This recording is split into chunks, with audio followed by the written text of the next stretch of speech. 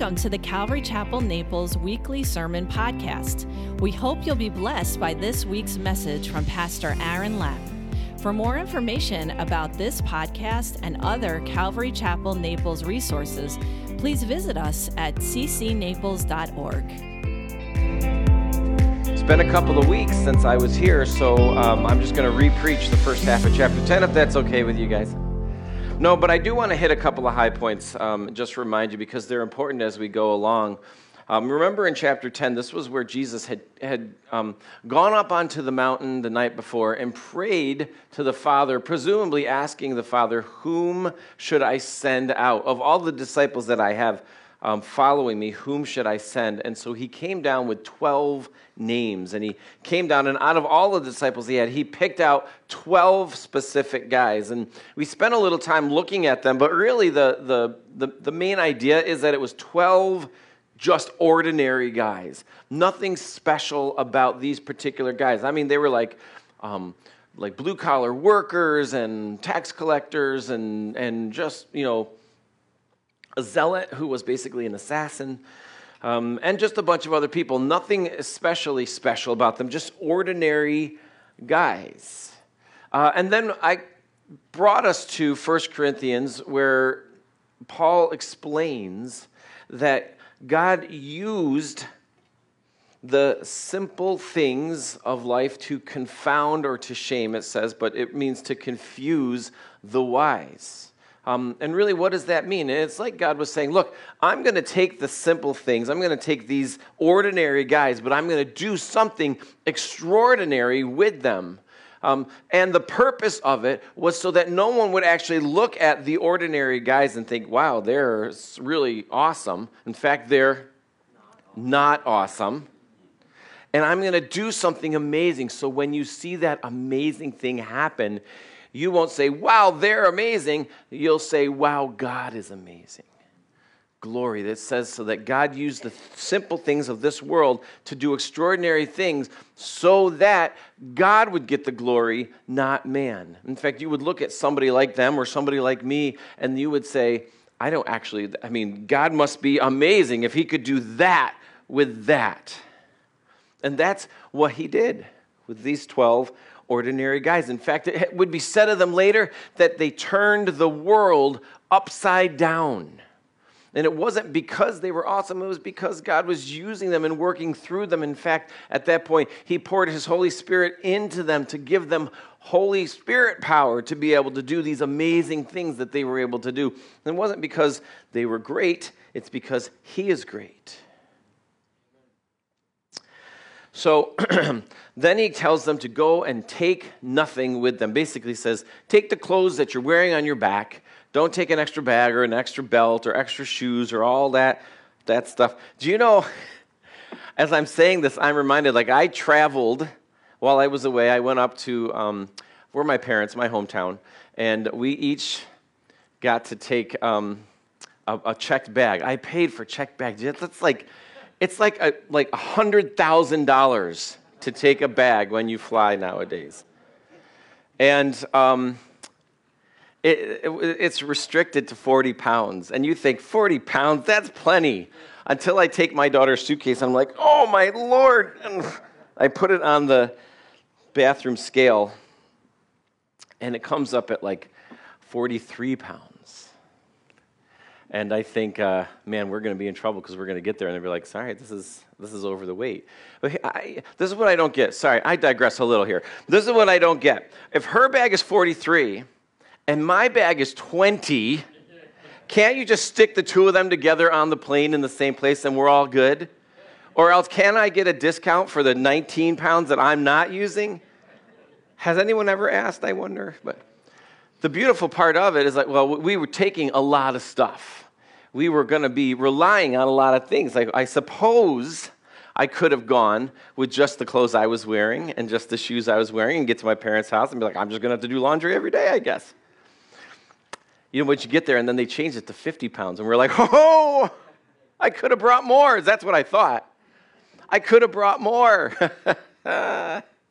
He says, don't take anything extra to them. when you go out and to share this message of the kingdom, don't take extra stuff. He says this because he says, if you take extra things, you will rely more on the stuff that you brought than my provision for you. He says, you don't need a lot when you've got me. That's what the message that he gives to them. Now, I think about that in terms of us as well. Like sometimes we think, oh, well, I can't go out and share my faith with him, but I don't have enough. I'm not equipped enough. And I think the Lord would say, well, if you rely on me, you've got more than you need. In fact, the message will be so easy to understand and so simple. Well, I know this pastor that used to be this really effective preacher, could share the gospel, could teach the Bible in really plain, easy to understand language. For many years he did this. And then he decided to go and get his doctorate degree in religious studies. Now, I'm not anti-intellectual. I think education is great. I'm not against it at all. But in this guy's case, what happened was once he finished his degree, he said, look, I put all this time and effort into getting this degree. I'm going to use it. Now, you can't understand a single thing he says. He speaks so high above everybody's head because he's using this advanced degree rather than what the Lord had given him to convey the message before, that nobody can understand him. People are leaving the church and they're going other places because they can't understand him. Jesus says, when you go with as little as you need and rely on me to do all the rest. I think that can be scary. Do you remember when a couple weeks ago, I said, how many of you right now would go on a trip and just say, let's just leave. We're not going to pack anything. We're not going to plan anything. We're not going to take anything. We're just going to go. Let's just go. How many of you would do it? Do you know who said yes? One 9-year-old boy. Right over here. And I thought, perfect. That's perfect. Because that's the kind of faith we're supposed to have. Childlike faith that says, we're supposed to go. All right, let's go. I don't need anything. I've got God. He owns everything. Everything. That wasn't planned, and it was so a God thing that he said that. I just love that. So, then he says, you're going to be out there as sheep in the midst of wolves, which sounds very scary. Wolves are scary, I guess. Unless you're a wolf lover, then they're not, I suppose. But in general, wolves are scary. But really the message here that he's saying is you're going to go out and you're going to be among wolves. Wolves do it this way. You're going to be different. Wolves are vastly different than sheep. All right? Can we agree on that? Can I get an amen on wolves being different? All right. If I had wolf here and sheep here, would you be able to tell the difference? Yes, you would. You would say, obviously sheep, obviously wolf, because they are obviously different. He's saying, when you go out with this message that I'm giving to you, you're going to be out there doing it differently than the wolves do it. When we take the message of Jesus out in the community as a believer, as a Christian, we're supposed to do it differently than the world conveys their beliefs and their understandings and their agendas. We do it different. They are loud and vicious. We're not. We're not supposed to be. In Ephesians 4, it says we're supposed to put off bitterness, put off wrath, put off anger. But you can't just put it off, by the way. You got to put some stuff on in place of it. Love, compassion, tender-heartedness. That's the difference between a sheep and a wolf. Do this, be a wolf. Be a sheep. Dang, that was going so well. You know, Jesus is telling this to these 12 guys, Peter being one of them, right? Peter hears the message, all right, I'm supposed to go out, I'm supposed to be a sheep. I'm supposed to do it differently than the wolves do it. And then when Jesus, at the end of his ministry, near the end of his life, is in the garden praying, and it says that the crowd came out after Jesus to arrest him. Do you know what they brought with them? clubs and swords, right? They came out as after a robber, Jesus says, right? So they come out with their swords. What does Peter do? He pulls out a sword. He's a wolf right in that moment. And what does he do? He cuts off somebody's ear in the process. In defending Jesus, he cuts off the high priest Malchus's ear. It drops on the ground. And the Lord says, whoa, Peter, not like they do it, like I do it. Put the sword away, he says. If you live by the sword, you will die by the sword. And then he picks up the ear, brushes it off. I think there's a 5-second rule. It applies to ears. Puts it back on Malchus, the one that's coming out, one of the ones that's coming out to arrest him. He heals him. He says to Peter, not the way they do it, the way I do it. And then he demonstrates what he does is he picks up the ear. He could have been like, kicked it out of the way. And like, good luck. He demonstrates it right there for them. No, not their way, this way. Then he goes on and he says, be wise as serpents and harmless as doves. I struggle with the serpent part. So I don't like snakes. I can't imagine anything good about a snake at all. Although I am a little kind of in awe in how they're able to do what they do without any arms or legs. They literally, they crawl and you know, you guys have seen snakes. You know how snakes work, right? I don't have to explain snakes. Although I do think it's funny that, snakes don't have any arms or legs, right? Right? Yeah, okay, good. I'm just checking. That's a curse that was put on them in Genesis. You know, when the serpent deceived Eve and Adam into eating the fruit, God came down and he cursed them and said, you will from this point forward crawl through the dust on your belly. So I am thinking, did they have arms and legs before that moment? And what did that look like? I mean, can you imagine a snake, but he's just got these like little arms and he's just like, he's coming over to Eve. He's like, try this fruit. I just imagine it. Now you all will or you'll just imagine me doing that ridiculous thing. Either way, we're good. But he says you ought to be wise as a serpent when you go out there. And so if you recall, what we talked about is because a serpent doesn't have any arms or legs, how does a serpent protect itself? Well, the most vulnerable part of a serpent is its head, right? And so when you see a serpent and when it feels threatened, it wraps its body around its head. You've seen this before? So if you see a snake coiled up with its head is in the middle like this, it's protecting his head. He says, when you go out among the wolves and you have a message to share that's different than the way that they would share it, even and in content as well, protect your mind over what's out there. There's stuff, people are going to want to hurt your feelings. They're going to want to hurt you physically. You're going to be afraid. You're going to be worried. You might be swayed to start to think something different. Protect your head. Protect your mind when you go out. And then he says, be as harmless as a dove, which I think we all are like, okay, yes, doves are harmless. You don't see like doves like diving down and grabbing up small animals and things. Doves seem harmless. But the word harmless in Greek means something slightly different. It actually means unmixed or pure or undivided. So he says, go out and be wise as a serpent. Go and protect your mind. And also, while you're there, it's very important that you are unmixed or pure in your dedication or devotion to the Lord in the message, whose message you're taking out.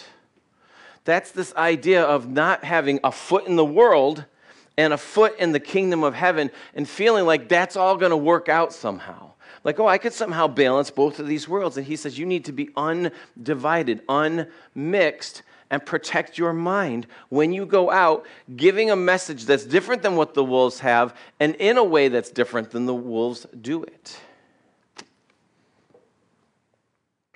That brings us to verse 17 in chapter 10. So he says in verse 17, but beware of men. This part of what he's going to do as he goes through is he's going to say, these are some things that are going to happen or that will happen, and here is how you should handle these things when they do happen. Beware of men. It's like this. When you see a sign on the wall of somebody's property or their fence and it says, beware of dog, what do you know is there? A dog. It doesn't mean that there might be a dog, a vicious dog in there ready to jump on you. It means that there is a dog, and beware. And this is what he's saying. These things that are coming, they will happen. It's not that they might happen, they will happen. So if you know that they will happen, be ready. That's what beware means. Be ready, be prepared. So this is what he's going to tell them. Beware of men, for they will deliver you to councils and scourge you in their synagogues, and you will be brought before governors and kings for my sake as a testimony to them and to the Gentiles. And so he says that because of the message that you are going to go, and because of the way that you're going to do it, and because of the name in whom you come, you are going to be dragged before councils, governors, and kings. And it's very interesting because that covers pretty much everybody. Councils, and the council was the Jewish Sanhedrin. That was the Jewish governing board. It says that you're going to be brought before them because of the message that you have. And also, he says, before governors and kings. And that speaks of like civic authorities. So religious authorities and civic authorities are both going to be unhappy with the fact that you are coming with a message that they don't like or agree with, that is upsetting to them. They're going to drag you before them. You know, we actually still see some of this going on today. Not so much the synagogues, but we did see, especially a couple of years ago, a lot of civic governments coming to churches and saying, we are going to decide for you whether you can be open or not open, whether your message can be shared or cannot be shared. If you remember, a lot of churches were forced to close down or told they had to close down during COVID, and many did, and some didn't. So we see that the civic government stepping in, saying, we are going to tell you what it is that you can say and can't say, or can do or can't do. But what I did see, which makes me even more sad, is I did see churches speaking poorly against other churches, whether because they did open their doors or whether because they didn't open their doors. This is kind of what we're looking at, is religious authorities speaking out against other people who are bringing a message of Jesus because of some part that they don't agree with. And Jesus said that will happen, and it still is happening. He's warning them and he's warning us. These are the things that are going to happen. But verse 19, but when they deliver you up, do not worry about how or what you should speak, for it will be given to you in that hour what you should speak. For it is not you who speak, but the Spirit of your Father who speaks in you.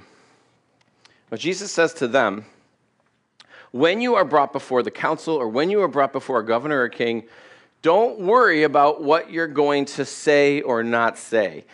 This isn't so much him saying don't prepare or don't be prepared, because we are told that we're supposed to be prepared to give an answer to those who want to know about the hope that we have. We are supposed to be prepared. This is more about him saying don't worry about what you're going to say or not say. How many of you have ever been in a situation where you got into a conversation with somebody about your faith, and all of a sudden you are able to say things that you didn't know you knew. All of a sudden, usually like a Bible verse comes to mind, or a passage, or some truth that you had forgotten of, or something, some answer you have that fits perfectly into that spot where you're having that conversation. All of a sudden, you realize, I didn't even know I knew this stuff. Well, maybe you didn't, but maybe it's the Holy Spirit speaking through you right in that moment. Now, this doesn't mean that if you, let's say, preach a sermon on Sunday mornings every week, that you aren't supposed to prepare. You're just supposed to get up and say, oh, you know what, I'm just going to play pickleball all week and just get up there on Sunday and see what happens. I don't think that's being a very good steward of the time that the Lord has given a person to do that. So I don't think it's to not prepare. I think the admonition is don't worry that you don't know what to say. I also think that means, like, if you have the opportunity to share with somebody, but you don't because you're afraid you don't know enough. I don't know, what will I say? What if they say this? Then I don't know. What if they say that? What if they ask me a question that I don't know the answer to? You know what you can do? You could say, I don't know the answer to that question, but I'm going to go and look it up, and I'll come back to you. And you know what you've just done? Number one, you've shown you're not perfect. And number two, you've just set yourself up for another opportunity to talk to that person about your faith. Amen? That can't be bad. We don't know everything. Maybe the Lord in that moment has said, I could have answered that for you, but it's that second opportunity that's really going to be good. That's where we're really going to, see it come to fruition. So, verse 21, it says, now, brother will deliver a brother to death, and father his child, and children will rise up against parents and cause them to be put to death. I love these cheery little verses that the Lord gives, the really feel-good ones. What Jesus is saying is the message that you're going to bring is a message that is going to divide people. It's the idea of when you have two kingdoms with opposing beliefs, when those two kingdoms come into contact with one another, battles happen. It's inevitable. Battles will happen. And so Jesus is saying, look, this is going to happen when you have a person that believes something and a person that believes not just something different, but oftentimes the opposite. When those two come together, there's going to be battles that happen. There's going to be arguments and disagreements and things that will happen. And he's going to an extreme where he says that father will deliver up child kind of a thing. But he's saying that there will be some battles that happen among these two kingdoms, especially if those two kingdoms are in the same household. Probably some of you have experienced this or are experiencing this. That all of a sudden you come to an understanding of Jesus Christ and you grow and you become a Christian, but nobody else in your family believes that. And now you're realizing that, wow, we don't agree, and sometimes arguments happen as a result of your family, your parents, your brother, your sister, whoever it is, don't agree. In fact, do you guys know do you know the book or the movie Case for Christ? There was a guy, Lee Strobel, was a journalist, and his wife got saved. And he wasn't a believer. He didn't believe in any of it. And he was really mad. He was mad at her. He was mad at the church, all of this. And so they kind of they weren't getting along because of their faith. And so he's like, you know what I'm going to do? I'm going to do a journalistic report, and I'm going to show her, I'm going to prove to her that she's wrong. And in the process, he got to a point where he saw all the evidence, and he couldn't deny that it was true, and he got saved also. Isn't that amazing? So, I mean, if you're in a situation right now where you have a family that doesn't believe or agree with your faith, you know what this says here? Let me see if it says it here. I might have jumped ahead. We'll come back. It says in 22, it says, and you will be hated by all for my name's sake, but he who endures to the end will be saved. The word saved there, it can mean persevere. So it's like he who endures to the end will persevere. In Lee Strobel's wife's situation, she endured and persevered because he came to a saving understanding of Jesus Christ. And probably some of you here, if I was to ask you to raise your hand, would say, yes, I had family members who were opposed to my faith, but over the course of a long time perhaps, they came to also believe because of my perseverance in my faith. And you would say, and now they're believers as well. But maybe you're in a situation where they're not. I would encourage you to say, endure unto the end, and the word says that you will persevere. So there is hope for your unbelieving family. It's possible, it's very possible, and probably likely that if you are a lamb representing Christ, your family will see that in you, and the Holy Spirit will break into their life. I'm just trying to encourage you. So then he says, when they persecute you in this city, flee to another. For as surely I say to you, you will not have gone through the cities of Israel before the Son of Man comes. He says, when they persecute you, Flee. You know, he doesn't invite them to become a martyr. He doesn't say, make sure you stay there in their faces until they kill you with stones.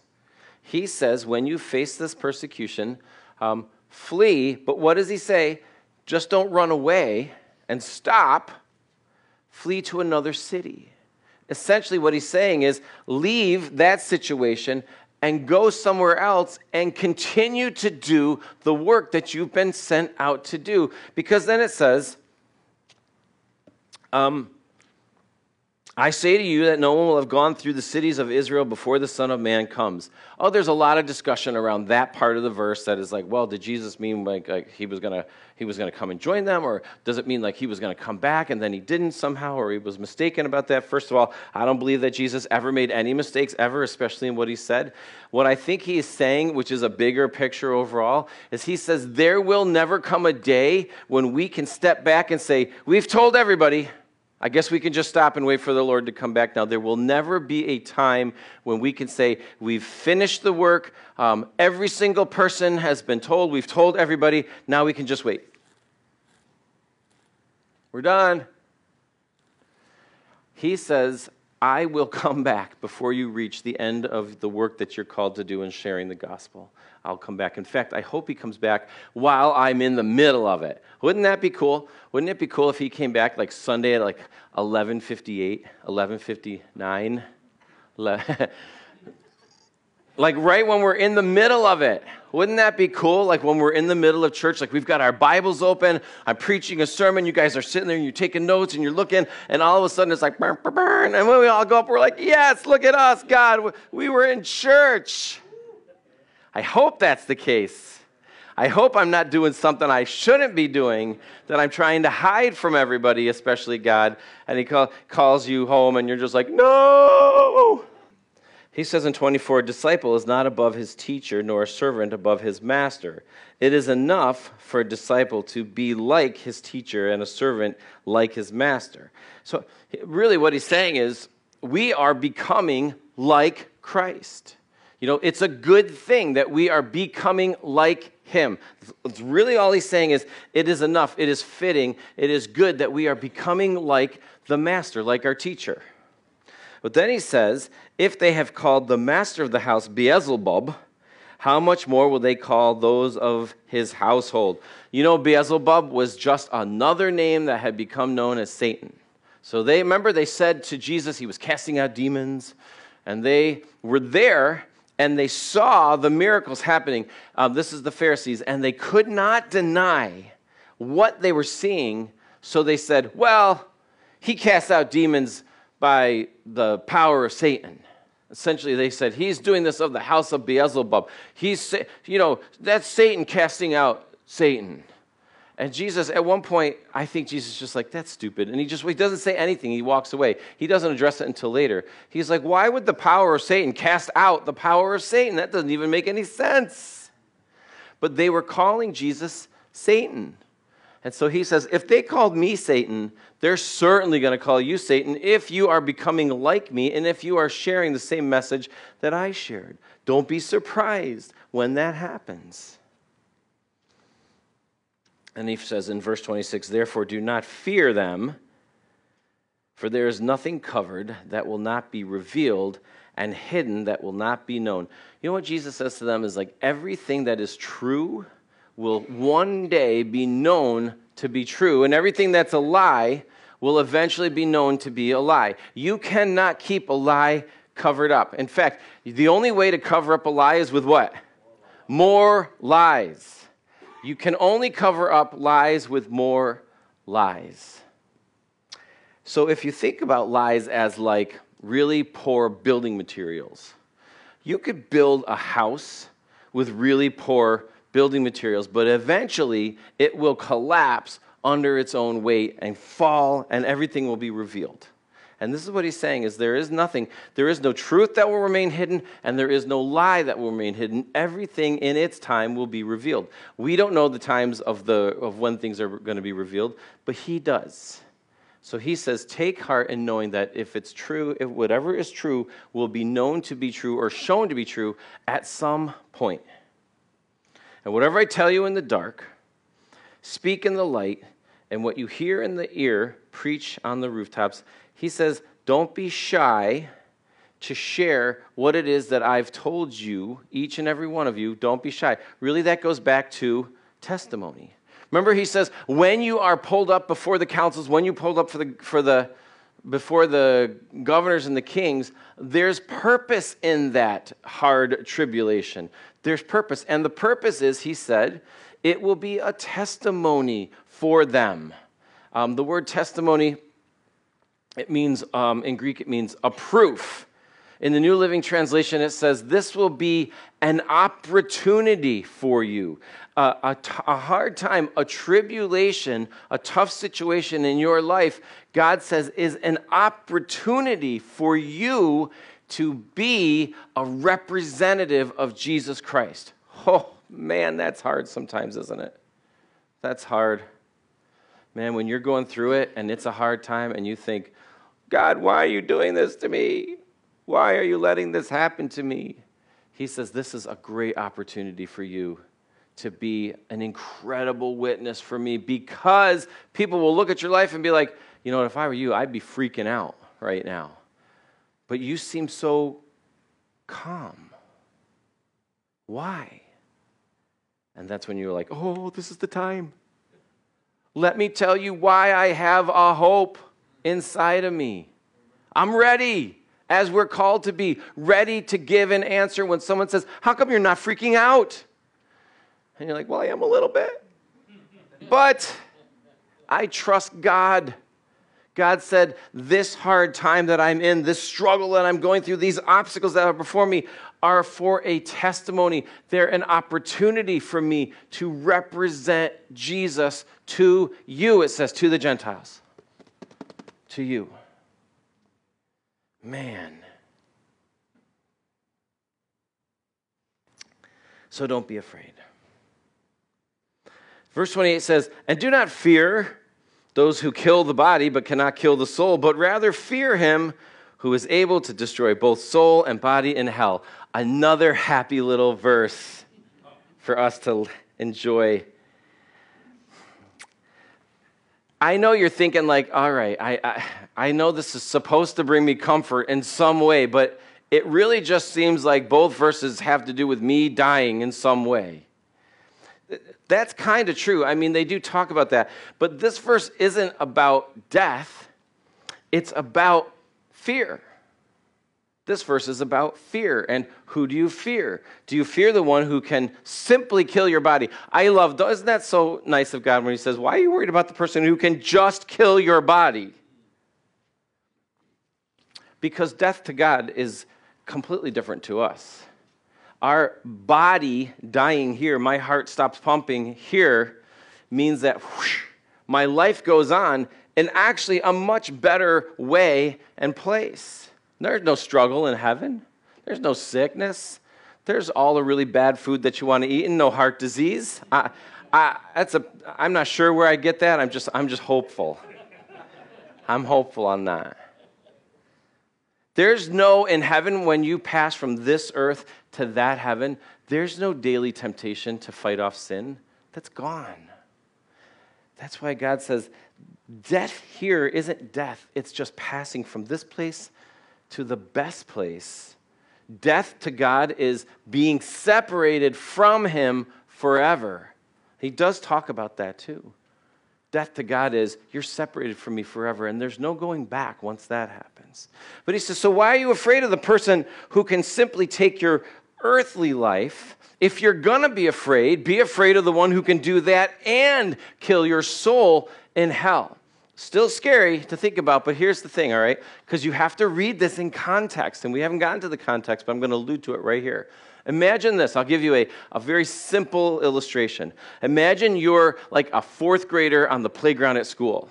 Everyone take a moment. All right, I'm there. All right. Over here is a sixth grade bully who wants to beat me up. Over here is a full-grown man. Now, the sixth grade bully could beat me up, but the full-grown man could do so much worse to me, couldn't he? But the full-grown man is also my Father, who loves me so dearly that he would never do that. So he's saying, if you're going to be afraid of the one who is greater. But as a believer, you are known to God. He's going to say this in just a minute. You are so known to him and so dear to him that he would never do that. Do you understand? Does that make sense? Now, if you're not a believer in Jesus Christ and you are not known to him, which is what we're going to look at, you ought to be afraid.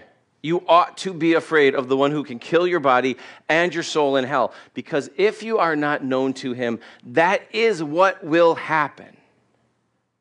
You understand? The Bible is very clear, and he says that Jesus Christ is the only way to the Father. And if you are known to him, then he will confess you. He's going to say he's going to confess you for the Father.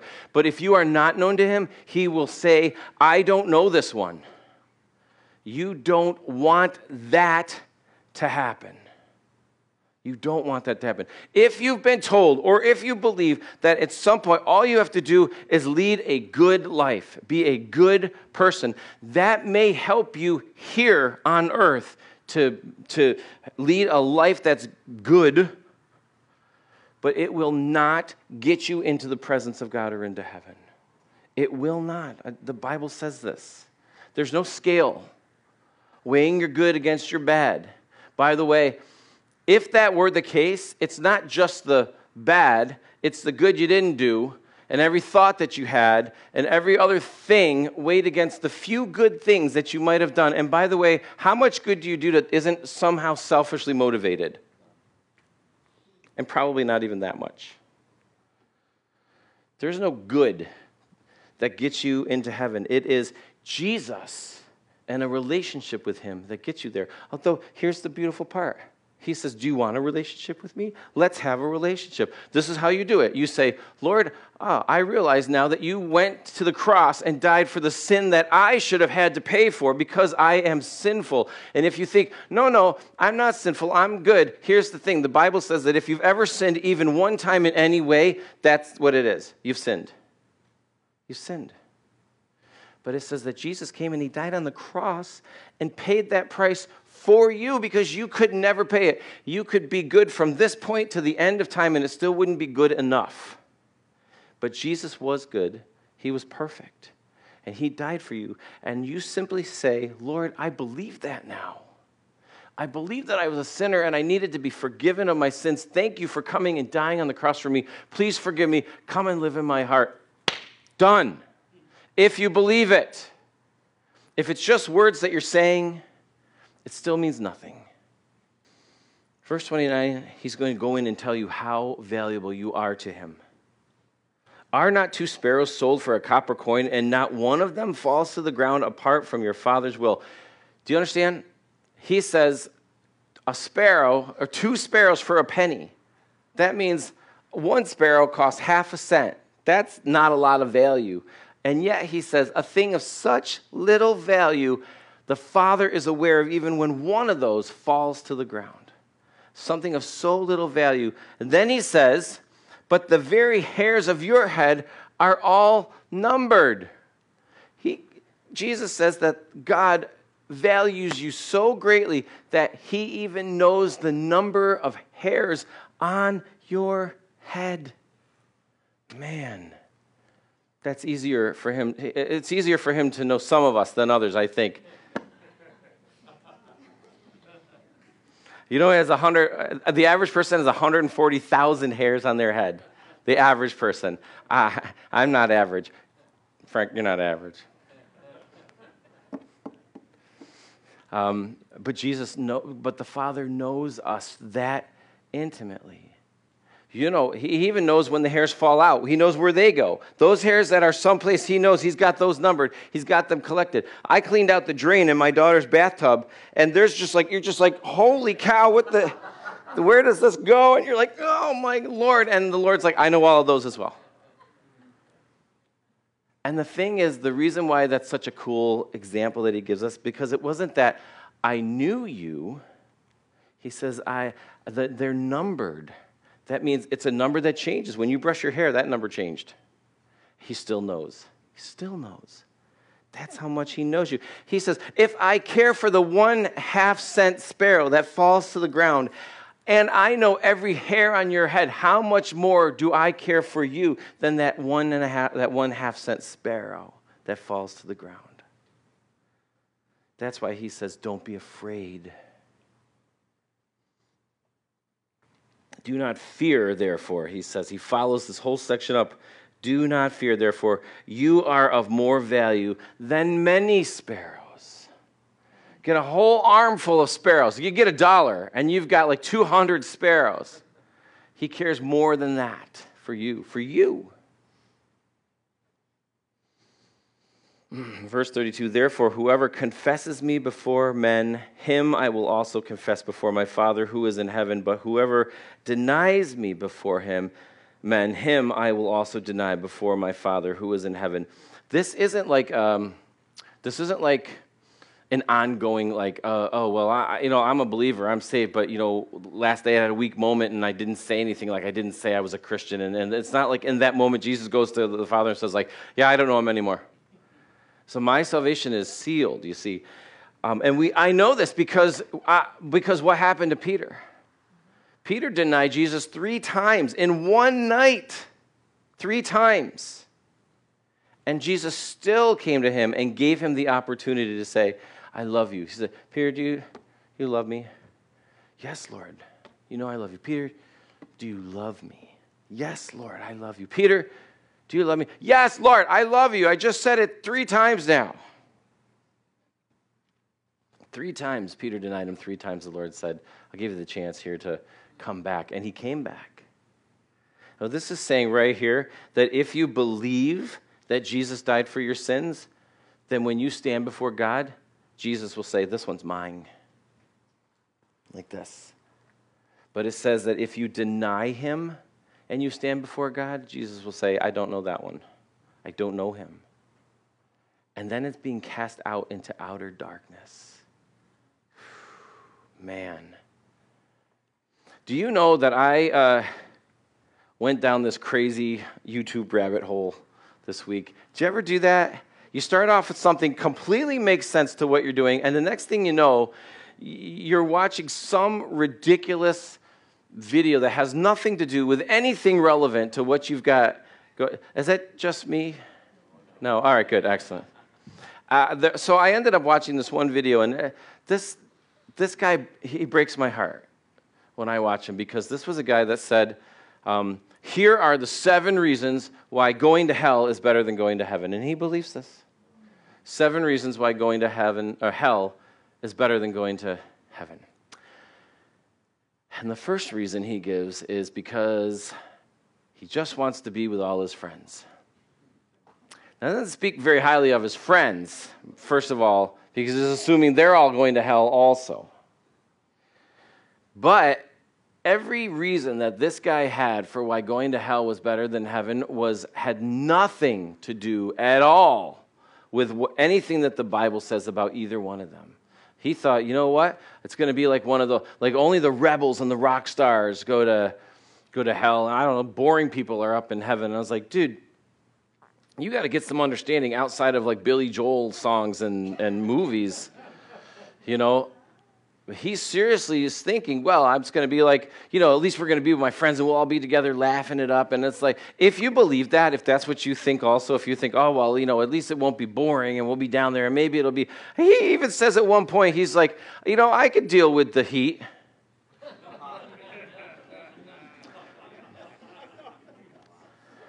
And I want to write him back and say, all right, why don't you go and just hold your hand over the fire for 14 minutes. And now imagine that over your entire body forever, unquenchable. And as far as being together with your friends, the Bible talks about outer darkness. Flames, outer darkness, emotional torture, and physical pain. That means being burned alive in the dark without anybody around, reliving every horrible moment of your life over and over again forever with no relief. How's that sound? Even if heaven is boring, that sounds still a lot better than hell. But heaven is amazing. Heaven is awesome. I watched this guy on this video and I thought, man, how do I get a hold of this guy? I just have a feeling that he's not going to hear it. But you know what? Actually, as I say those words, that's on me, isn't it? That's on me. I'm assuming he's not going to hear it. I do that too often. Forgive me, Lord, for doing that. Maybe I will try and get that guy. 7 reasons why going to hell is better than going to heaven. Verse 34, do not think that I came to bring peace on earth. I did not come to bring peace, but a sword. That, by the way, is going to be my Christmas card this year. That's my new Christmas card. Instead of little baby Jesus in the manger, it's going to be Jesus with the sword saying, I didn't come to bring peace on earth, but a sword. You know, but you're like, but one of his names is Prince of Peace. That's true. But Jesus didn't come to bring peace on the world. He came to bring peace with God.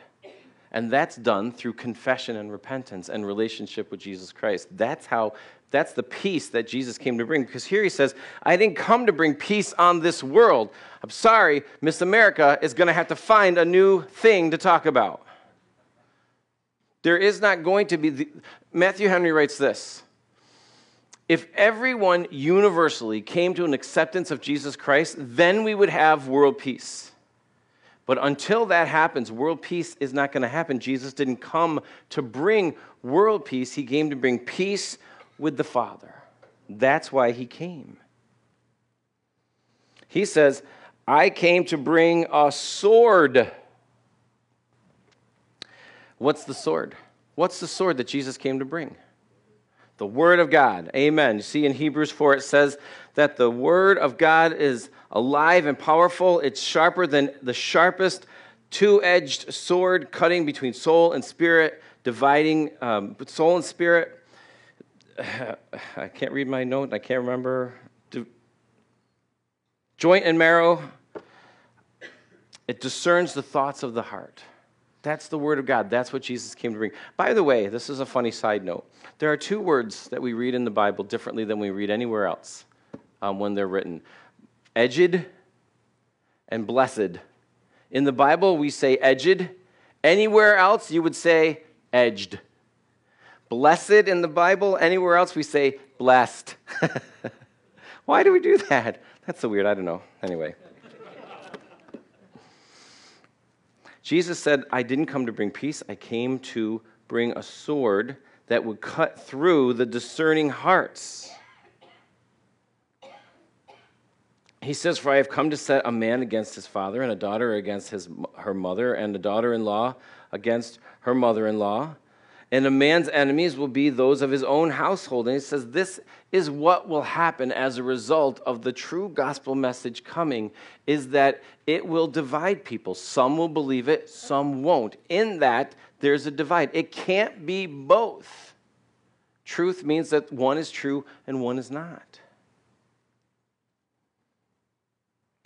He who loves father or mother more than me is not worthy of me, and he who loves son or daughter more than me is not worthy of me. That it sounds like Jesus is being really harsh, but this is what he's saying right here. If you love someone or something more than God, that is what? Idolatry. God says anything that you put in my place, anything that you love more than me is putting that thing in my place, and that is idolatry. And he says, if you are still wrapped up with idols, you are not ready for this relationship. Because he's going to say, you have to take up your cross to follow me. Do you understand that at this point in their lives, Jesus had not spoken to them about his cross or what really was going to happen? He might have mentioned it, but they didn't get it. He hasn't died yet. He hasn't gone to the cross yet. So this example that he says to them, take up your cross and follow me, how would they know what that meant? At this time, the cross meant one thing: death. Death. No one took up a cross and didn't end up dead at the end of that walk. This, he was saying to them, if you are ready to follow me, you must die to everything about your life before me.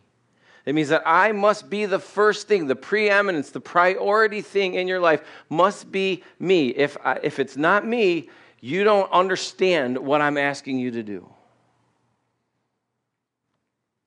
He's going to say right here, he who finds his life will lose it, and he who loses his life for my sake will find it. When he's talking about life, he's meaning your life before Christ.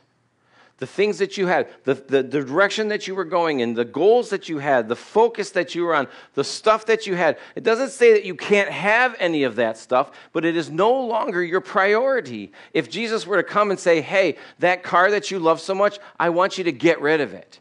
Are you prepared to say, yes, I will? If you tell me to do that, I will do it. Are you prepared to do that?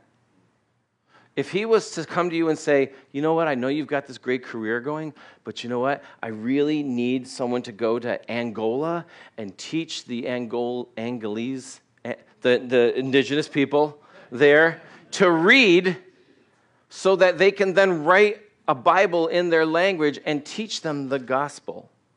Would you do it?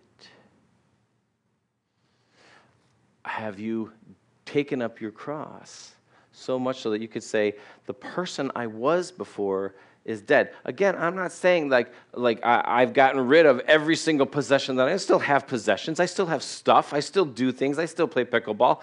But it's not the main priority or the focus of my life. Take up your cross, he says. Die to who you were. Lose your life, he says, lose your life for his sake. He who receives you receives me, and he who receives me receives him who sent me. And he who receives a prophet in the name of a prophet shall receive a prophet's reward, and he who receives a righteous man in the name of a righteous man shall receive a righteous man's reward. And whoever gives one of these little ones only a cup of cold water in the name of a disciple, assuredly I say to you, he shall by no means lose his reward. I really like that Jesus ends this passage this way, because this is what he says. You may not be called to go to Angola to teach them how to read, but can you support someone who is in some way? Because in doing so, you share in their ministry and therefore their reward. Here's another example. If you go to the county fair and go and work at the Godmobile, and you sit at the front window next to your wife, and no one comes to you to talk about Jesus, they all go to your wife, that doesn't mean that you don't share in that ministry. In fact, you are sharing in the ministry of the gospel. Even though you're not doing the actual talking, you're there supporting, you're there willing to help out, but your wife is getting all the people to come to you, and they're not coming to this person. That person is still part of that ministry. You understand? We're not called to do everything. We're called to do some things, and some other people are called to go, and some other people are called to preach and do other things, but we are all called to partake. He says if you receive a prophet, you get a prophet's reward. That means that if you're sharing in that ministry by supporting and by helping and by holding them up, you are sharing in that ministry and therefore sharing in the reward as well. I love that he ends with that passage. He's saying, we're not all called to do the same thing, but we all called to the one and final and greatest purpose, which is the spread of the gospel. Amen? Amen. Let's pray. Lord, I do just thank you for this morning and this opportunity to open up your word here and to share, to learn, to pray, to sing. Father, I ask that if there is anybody here today that is listening and maybe for the first time has heard this message of redemption and forgiveness for the first time clearly, Lord, I pray that in their hearts right now they would pray and ask the Lord to forgive them of their sins and ask you to come in and live in their hearts and be their personal Lord and Savior. Lord, I pray that if anyone here has prayed that today or even just thought it, Lord, that you would bring it to light. Lord, that you would pour out to them the Holy Spirit and give them the power that they need to live a life that is worthy of you. Lord, Lord, I pray that no one leaves here today thinking that they could be good enough without confessing Christ, Lord. As we saw so clearly today that if we do not confess him, he does not confess us before the Father, and there is no chance after that. Lord, I'm just burdened with that. So, Lord, I just pray for any heart that might have been touched today. Lord, I pray for those of us who do know you and have a relationship with you, Lord, that we would have taken the things that you've said to us today so close to heart, Lord, that we would be not afraid, that we would not be worried, that we would embrace your provision, Lord, that we would be ready to speak and to be a representative of you. But Lord, not be afraid that we don't know the words to say, simply trust you to speak through us. Lord, I just thank you so much. I just pray this in your name, Jesus. Amen. Amen. Amen.